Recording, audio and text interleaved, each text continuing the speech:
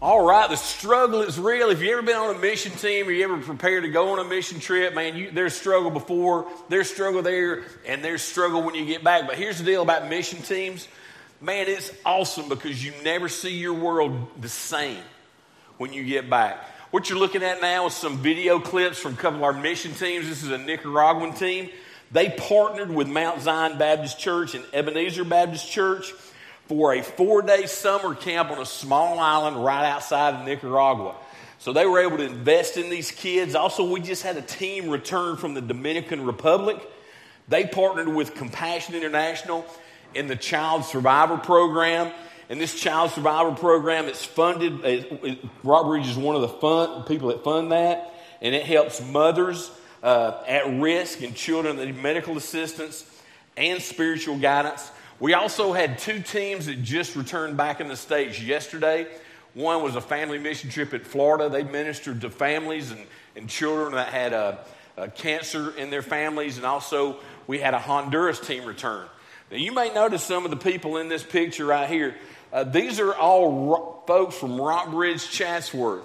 Yeah, that's a good place to clap. That's cool.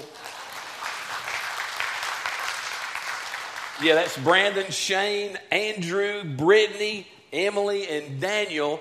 And they're leaving in the morning right here at 4:30 in the morning to Ukraine to go to Lviv, Ukraine. They'll be teaching an English conference in Lviv, Ukraine, which is a university city. My daughter, Mackenzie, is already there. So they'll be meeting her and some other Rockbridgers there. Just teaching, but also pointing people toward Jesus. So this is just a cool thing. If you see those folks in the lobby, if you see them around, hey, tell them you're going to pray for them or pull them off to the side and pray for them. Now, I got these 2 solo cups in my hand, and, last night during the fireworks here in Murray County, some of y'all may have had a solo cup.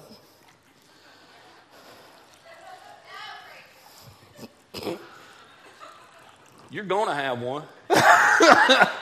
You're going to have one. You're going to have one this 4th of July. You're going to have there'll probably be sweet tea in it. But here's the thing. These cups kind of represent all of us in here. You see, I put some letters on here to remind me of who they were. This cup right here, it's half full. This cup right here is half empty. There you go. So we got a half full cup and we got a half empty cup. Now, here's what I've learned. All of us are either one or the other. Okay? We are blessed here at Rockbridge Chatsworth. We have an awesome staff. I think we have one of the best staffs ever. One of our staff people, they're a half empty person. And the rest of our staff, they're half full. So you may be saying, where is this going? Well, here's where this is going. Those of us who are half empty, and I'm that one person on our staff, all right? I'm the half empty guy. And when you're the half empty guy, here's what you do. You look at things in a critical manner, not necessarily negative, but you look at things in a critical manner on how you can get better, on how you can improve, and you're always just seeing things through that lens on how you can get better. Now, the awesome staff that we have here, the rest of them are half full, all right? So that's an awesome balance between me and the rest of the staff, because the rest of the staff is always like, man, it's going great. Man, we got stuff going on. Nothing's a problem. We got it going on. There's some things we need to tweak, but everything's going good. All right? So with me being critical and observing and surrounded by folks that are half full, that's an awesome balance. Now, let me show you where that can get out of whack. For those of us who are half empty, and you know who you are, for those of us who are half empty, here's what we have to guard against. We have to guard against pride. You know why we have to guard against pride? Because we look at things in a critical lens, and we have to guard against pride because we think we have all the answers. And we rely on ourselves to make things happen. So the danger in this is pride. And that's the title of our sermon this morning, The Struggle with Pride it's real. Now, that's pretty easy to identify the half-empty folks having pride issues. But here's the challenge. Some of y'all in here are half full, and that's awesome. What you have to guard against being half full is that you suppress everything, you don't deal with problems. Actually, you half full folks, if you don't watch it, you'll believe everything is unicorns and rainbows and Margaritaville every day. So there's challenges being half full, and there's challenges being half empty, and both of them have to do with pride issues. Now, let me unpack this for you. One of the things that I battle with every single day is pride and spiritual pride. As a matter of fact, I got a book on it. Humility, True Greatness. All right? About 6 or 7 years ago, I had a guy recommend that book. And I read it. And I'm like, dude, that was a great book. And I'm well. And he goes, well, you need to read it again. Because you're just prideful now because you said you completed this book and you're humble. See, that's the thing, that's the challenge that we have to fight for those folks that are prideful, is that when we get it figured out, we tell everybody, I got it figured out. So here's what I did. I had to go back and read the book again. I had to read it again. So I've read it about 3 times, and this is a book filled with scripture. This is a book that helps you identify spiritual pride. But better than the book, we got something better than the book. We got God's Word itself. So today, we're going to start in Matthew chapter 9. And we're going to look at some spiritual pride. We're going to look at some pride of some religious folks. So in Matthew chapter 9, this is when Jesus called the apostle Matthew to follow him. Now, right before Jesus had an interaction and an encounter with Matthew, Jesus had just healed a man that was paralytic. And Jesus said, your sins are forgiven. And the Pharisees and the scribes had an issue with Jesus because he said, I forgive you your sins. Because they didn't think a man could forgive anybody their sins. Well, what they didn't realize is that Jesus was 100% man and 100% God. So Jesus is about to have an interaction with Matthew. And the thing about this story is this. Matthew is the one that penned it. Matthew is the one who wrote it down. So it's coming from his lens also. So in Matthew chapter 9, verse 9, the struggle with pride, it's real. As Jesus went from there, he saw a man named Matthew sitting at a tax office. Now let's just push the pause button right here just a second. Matthew is Jewish.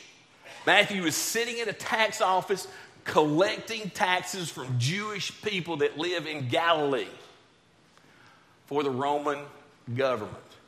You see, Matthew is a tax collector that works for the enemy. He's a traitor. He works for the Roman government. So he's hated, he's despised by his own people.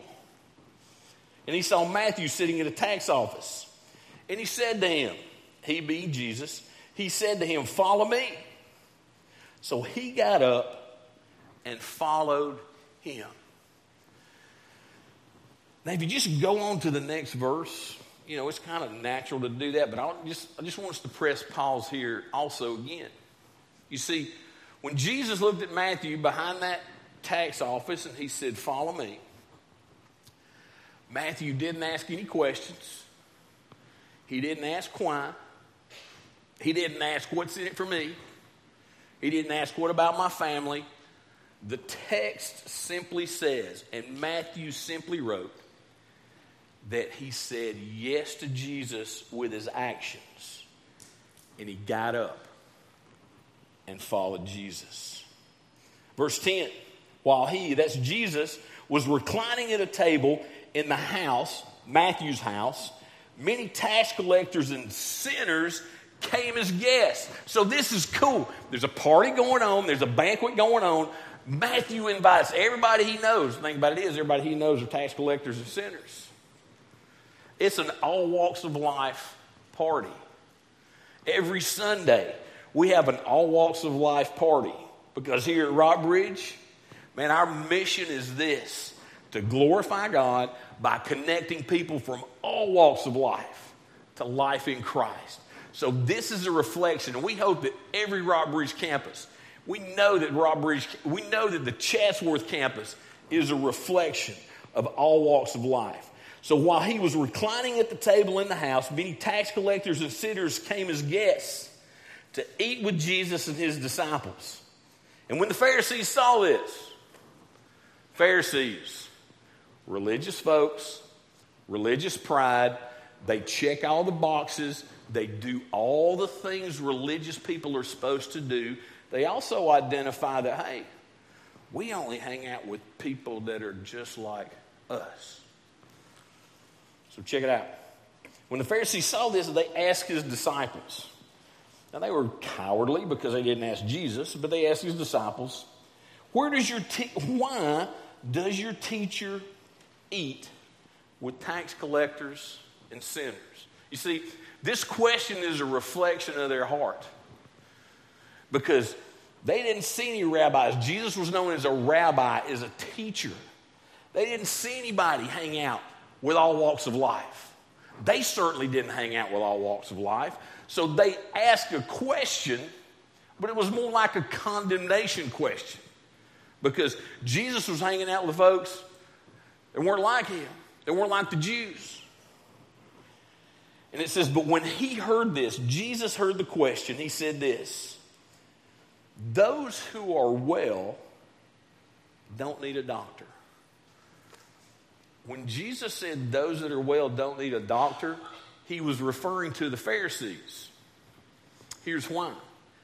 They were well in their own eyes.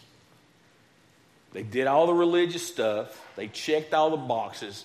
They did everything that a religious person was supposed to do. Those that are well don't need a doctor, but the sick do. You see, all those folks who are around Jesus, he called them sick because they needed something. Not physically, but they needed something spiritually.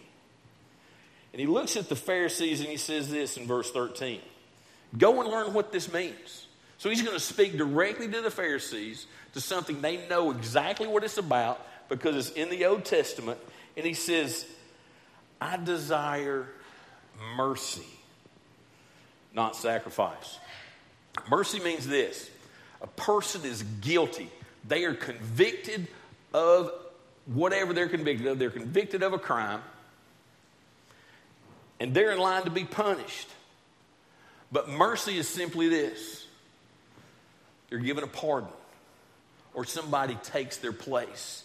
They do not have to receive their punishment. You see, that's what Jesus Christ did on the cross for us. He died for sin so that we wouldn't have to die for sin. He took our sin upon him, and upon the cross, he gave us mercy. He paid a sin debt for us.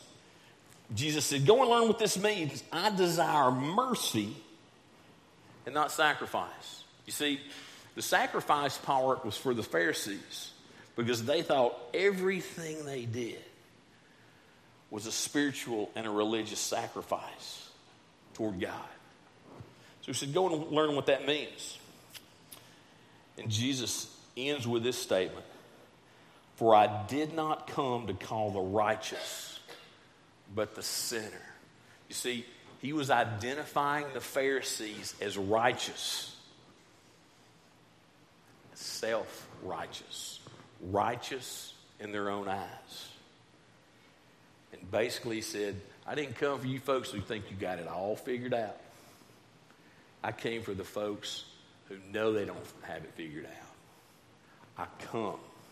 I did not come for the righteous, but for the sinners. Let's pray really quick. Father, we've read your word. Lord, I pray in the name of your Holy Spirit, God, you'll soften hearts. You'll open up minds. God, we'll just receive teaching on pride. And God, not only will we receive that teaching, Lord, but we'll put it in. We'll put it into practice as we take steps towards you. In Christ's name I pray. Amen. So we have to have a working definition. We have to have a working definition of pride. Pride is when sinful human beings aspire to the status and position of God and refuse to acknowledge their dependence upon Him. Now that definition of pride came from the author of this book, C.J. Mahaney. And he's a pastor in Washington, D.C. He identified that he had spiritual pride issues in his life. And basically, the bottom line is this. When we're a prideful person, we take the position of God. One of the 10 commandments Moses wrote down was this. God says, do not have any other gods before me. Well, see, the thing about this is a prideful person, your God is you. My God is me because I put my position and my knowledge, my dependence upon me before I look to God for that position and that dependence. I put myself on the throne. That's what prideful people do.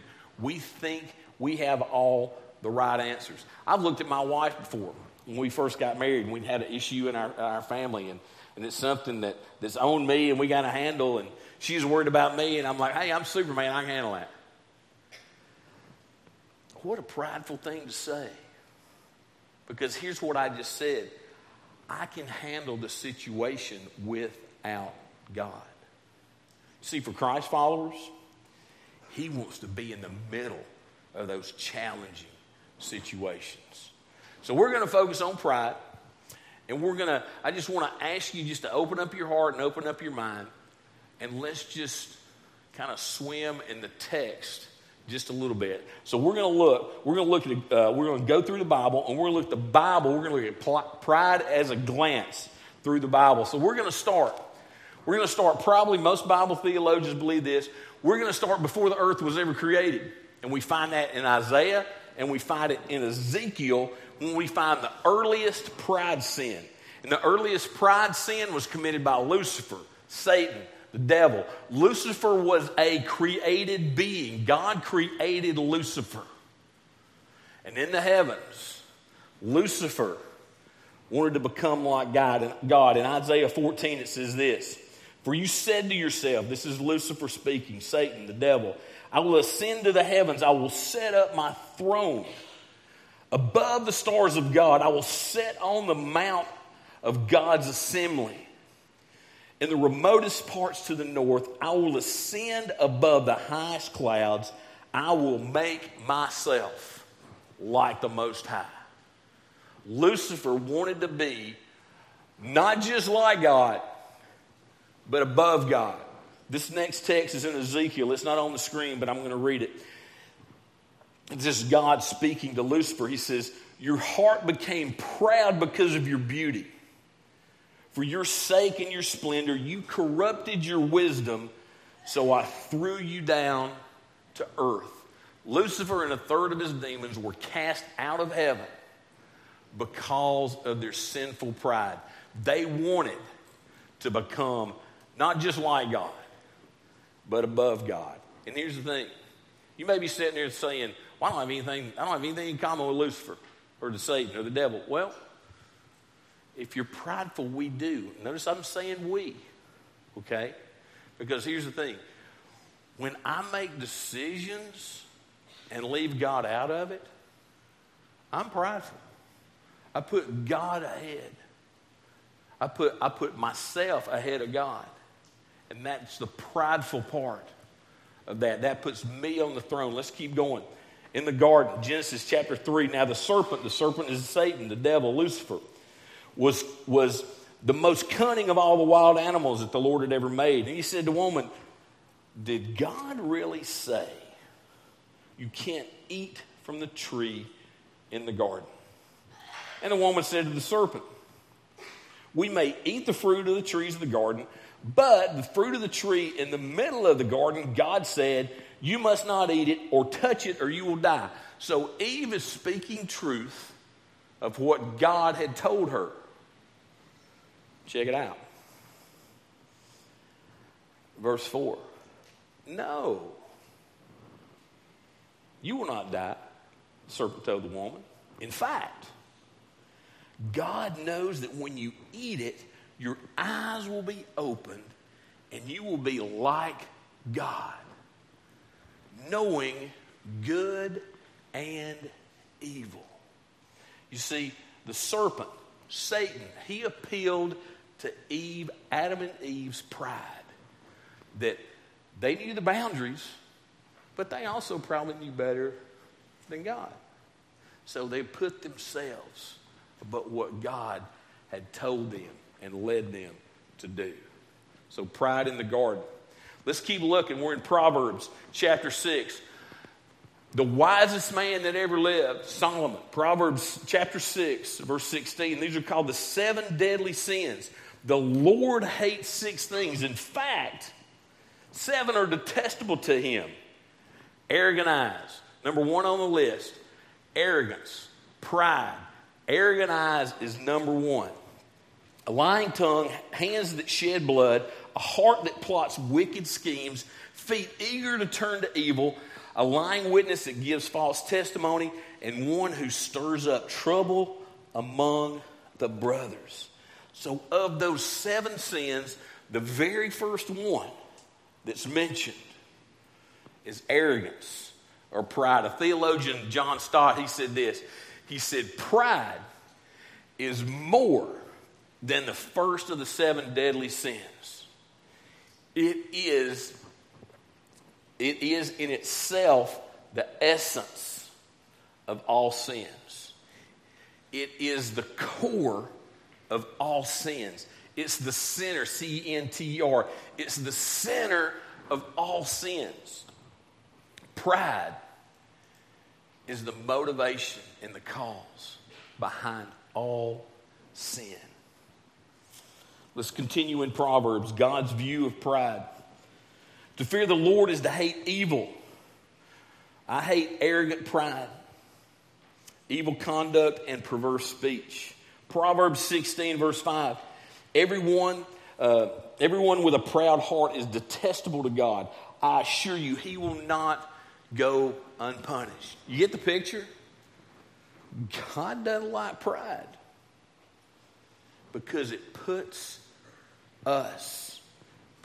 me and puts you in front of God because we call the shots. Now, we're going to transition from the Old Testament to the New Testament to 1 Peter. Peter knows a thing or two about pride. As a matter of fact, if you just kind of look through Peter's life in the Gospels, he's always asking prideful questions and defaulting to pride. As a matter of fact, we know Peter is the one who denied Christ after he was arrested. You know why Peter denied Christ? It was self-preservation. He put his prideful self in front of confessing Jesus as the Son of God. So Peter knows a thing or two about pride. So we're in 1 Peter chapter 5. And Peter writes this as an epistle, a letter. He says, in the same way, young men, be subject to elders. Now, he's coaching men. He's coaching young men. He says, hey guys, you don't have all the answers. Submit to the older men in your church so they can teach you. And he says this, and all of you clothe yourself with humility toward one another. You know what that means?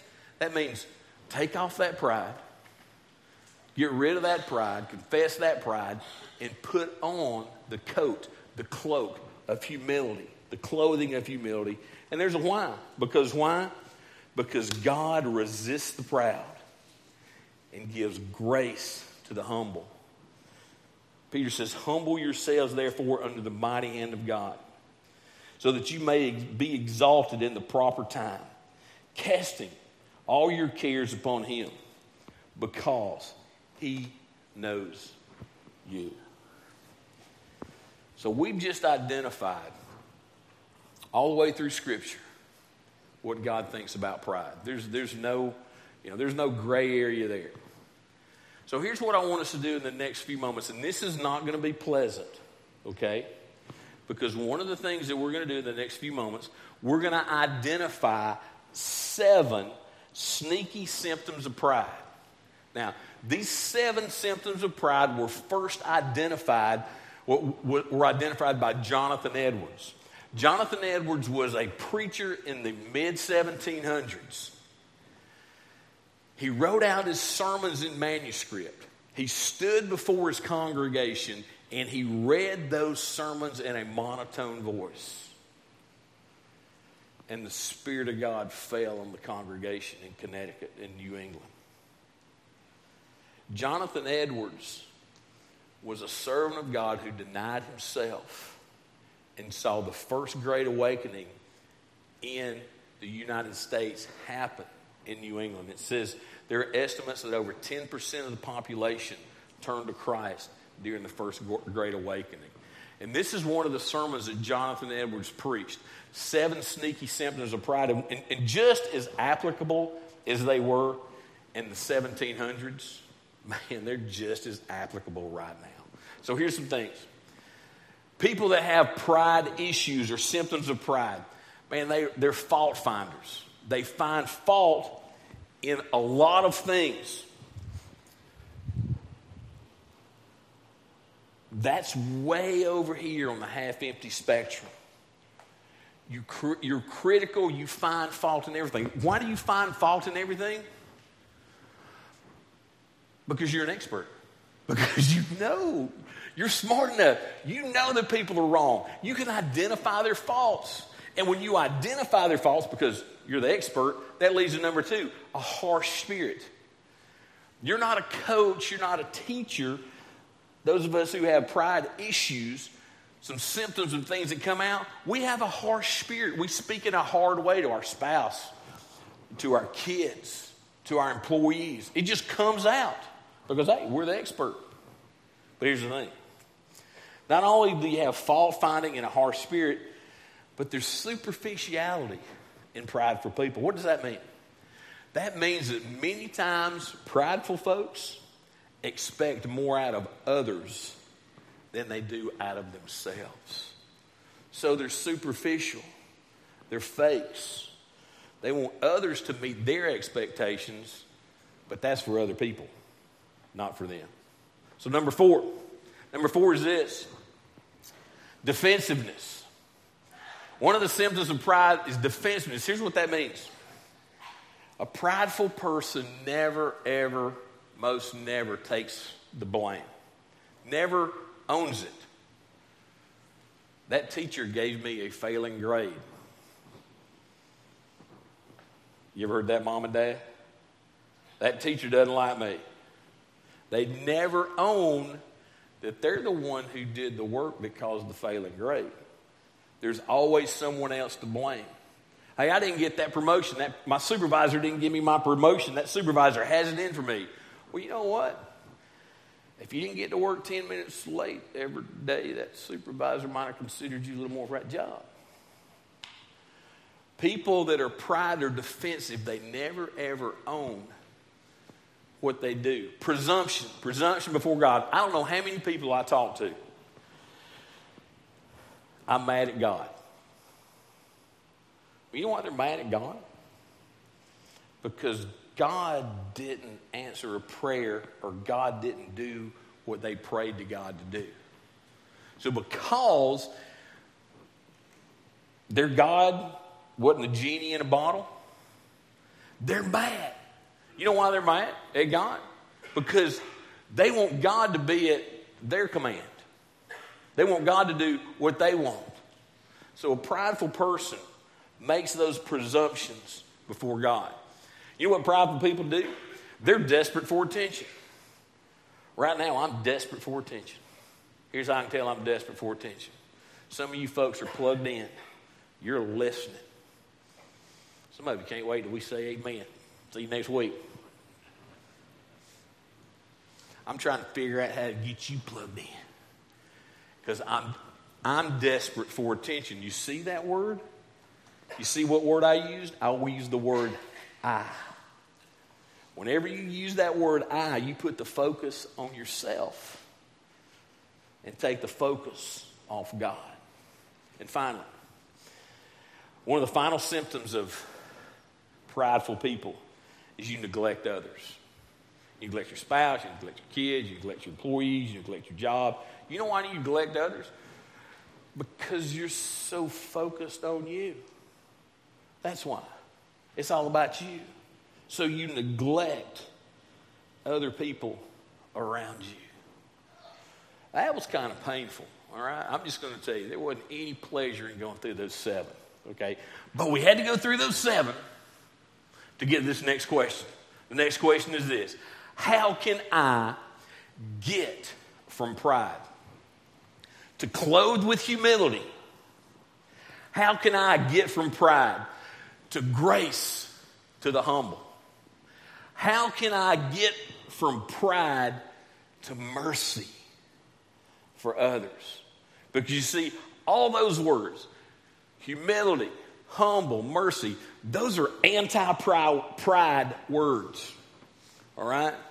You can't be prideful and be clothed with humility. You can't be prideful and walk in that grace to the humble. You can't be prideful in mercy to others.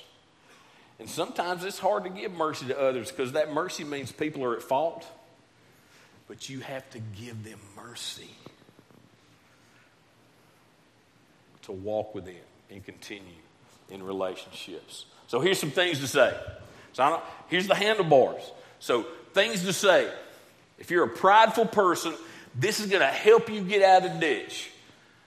How can I or how can we help? So instead of criticizing somebody or being critical or always finding faults, you see that fault and you say, how can I help? What can we do to help? This next word. Some of us have a problem with this. It's yes. Repeat after me. Yes. Man, y'all are a whole lot more awake than that 9:30 crowd. And I don't care if you tell them that. Yes. Here's the thing. Those of us who are prideful, we like to say no. You know why we like to say no? Because we like to argue. And we like to argue because we're right. Listen, I used to coach baseball. I coached baseball in college and I coached baseball in high school. And you know what? There was a part of me that just loved to argue with umpires because they were wrong most of the time. But here's the thing. I never won an argument. I got thrown out of some games. But I never won an argument. So if you want to walk in that humility and put on that the cloak of humility, sometimes you just got to say yes. And that's hard for some of us because we really like to argue. Here's this next one. This next one you have to say in your mind. This is not something you can say out loud. You have to say it in your mind before you can say it out loud. And here, maybe I was wrong. You see, you got to own stuff in your mind and in your heart before you can own it out of your mouth. Let me tell you, I didn't realize how jacked up I was till I got married. Some of y'all are laughing because you didn't realize how jacked up you were till you got married. All right? I was messed up. And being married and being one with, I'm married way over my head, okay? But being married exposed all this junk and pride in my life. And I would mess up. And I'd look at my wife, and here's what I would say. Well, maybe I shouldn't have done that. Or I'd say this. I was banned from saying this after about 2 years of marriage. I would say this. I won't do that anymore. Yeah, I won't do that anymore. And next week later, I won't do that anymore. Same thing. I won't do that anymore. Hey, it was a cycle because here's the thing. I couldn't admit I was wrong. And when I learned to say these 3 words, Man, it made our marriage relationship better. And we grew together instead of growing apart. These 3 words were, I was wrong. And here's what I want to do. I want to coach you. I want to teach you, okay? So we're going to say these one at a time. Repeat after me. I was wrong. Okay, now here's what y'all just did. Y'all just said 3 words. So here's what we have to do. We have to put those 3 words in a sentence. Okay? And here's the challenge. I want you to use these 3 words. Listen, let me stop. Hey, I had to use these 3 words with our production guys this morning. I messed up. I messed up big time. I had to use it with our production guys. I had to use it with Daniel. And I'd say I was wrong. Okay? And I don't think it made them feel any better. It made me feel better. Because I caused more work for them. All right? So repeat after me. I was wrong. All right, some of you got it. Okay? Some of you are still not going to say it. But listen. In the name of Jesus. So I'm going to use Jesus on this one. I'm going to Jesus juke you. In the name of Jesus, please repeat after me. I was wrong. I was wrong. You know what? When I began saying those 3 words to my wife and my kids, man, there was a freedom that came over me. Because you know what? I am jacked up. And as soon as I realized how jacked up I am, I realized the mistakes that I made. And as soon as I could start admitting those, man, there was freedom in that. I want you to walk in that freedom. Please try to say that today. Or some of y'all aren't going to make mistakes today. My bad. Say it to sometime this week. That's your goal. Sometime this week, say it to somebody. I was wrong.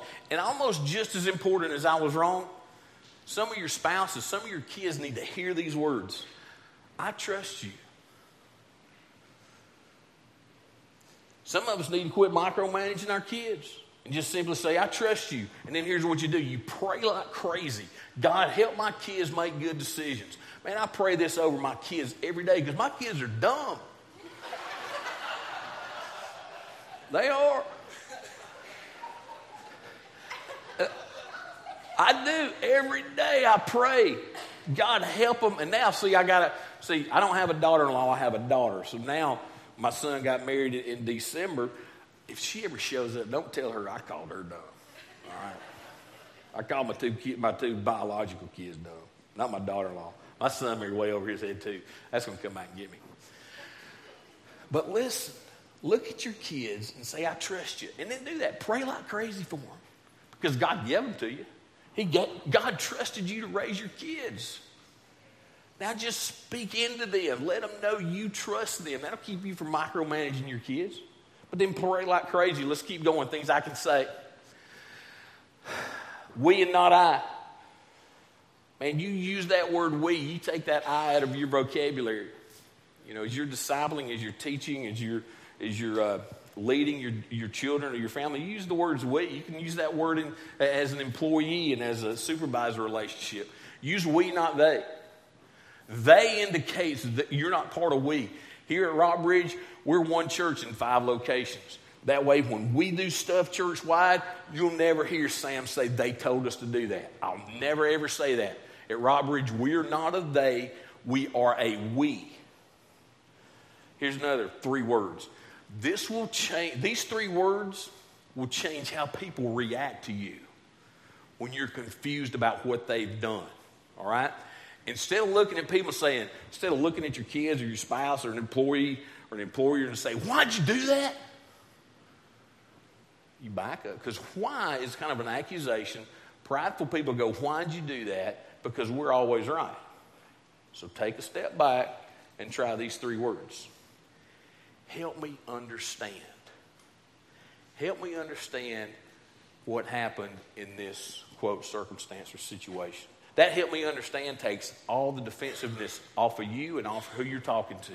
And you can have awesome communication. Because when you land on that, why did you? That puts you as the expert. I see you may need help. You know, instead of criticizing somebody or finding fault, man, you jump in there and you say those words, I see you may need help. And finally, how can I serve? Because you see, one of the things that a prideful person does, that's just a characteristic, is they neglect people, neglect others around them. So if you change your mindset to serve others rather than being served, that's what Jesus said. Jesus said, hey, I didn't come to be served. I came to serve and to be a sacrifice for many. So those are things that you can say to help your relationship. Now, here's the thing. Here's also some things that you can say to help your relationship with God. And I try to pray this one prayer every day.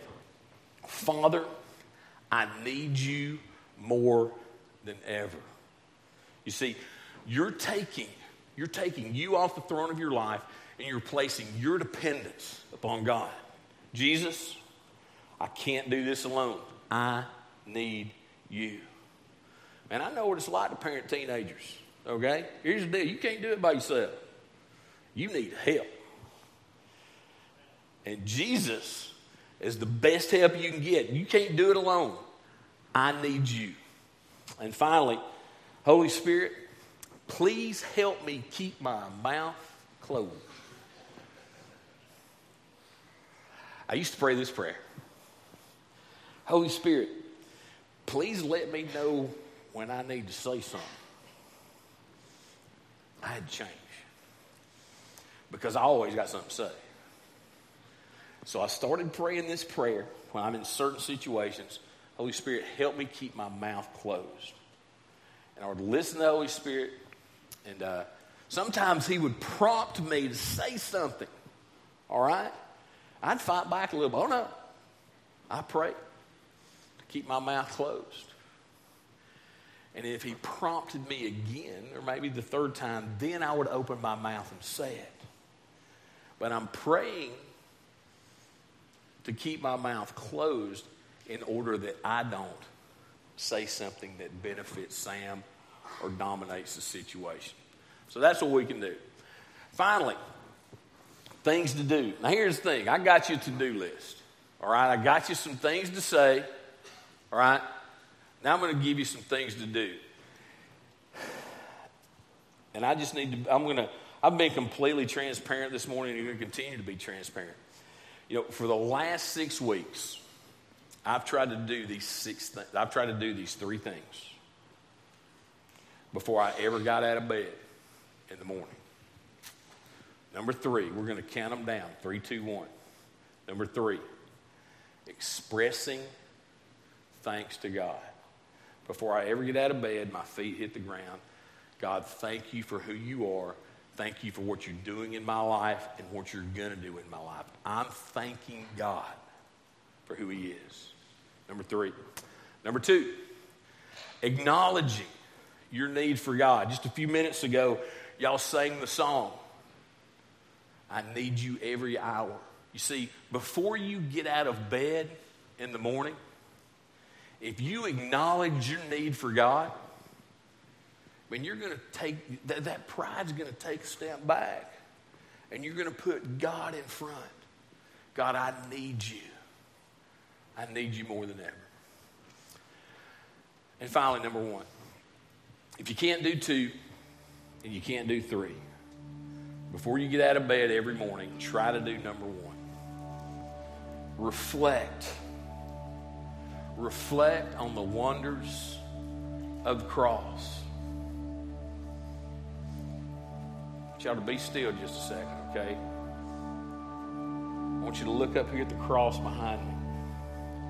I want you to get that mental picture in your eyes.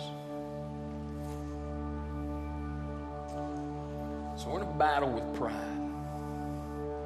And in the mornings before you get up, if you can reflect on the wonders of the cross. So here's what we're going to do. We're going to practice. I want to talk you through on how to reflect on the wonders of the cross. I want to ask you to close your eyes. And I want to ask you to see that picture of the cross in your mind.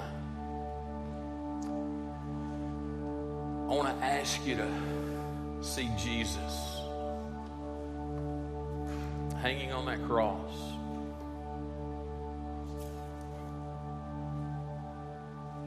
He's a naked and he's a bloody mess. He's got a crown of thorns on his head. He's got spikes driven through his hands. His side is pierced from the soldiers. His feet are pierced with spikes. And the only thing that he's given to quench his thirst is vinegar on a nasty sponge. Now you see him on that cross. And I want you to scan down in your mind's eye to the bottom of that cross. And there you are. You're standing, you're kneeling, but you also have something in your hand. You got a hammer, or you have a wooden mallet in your hand. Because you see, it's your sin, and it's my sin that put Jesus on the cross. He's giving you and I grace and mercy because he's the sacrifice on the cross. If you want to begin or start or in the process of fighting that pride battle, John Stott writes this: every time I look at the cross, every time we look at the cross, Christ seems to be saying to us, I'm here because of you. It's your sin that I'm bearing. Your curse I'm suffering. Your debt I'm paying.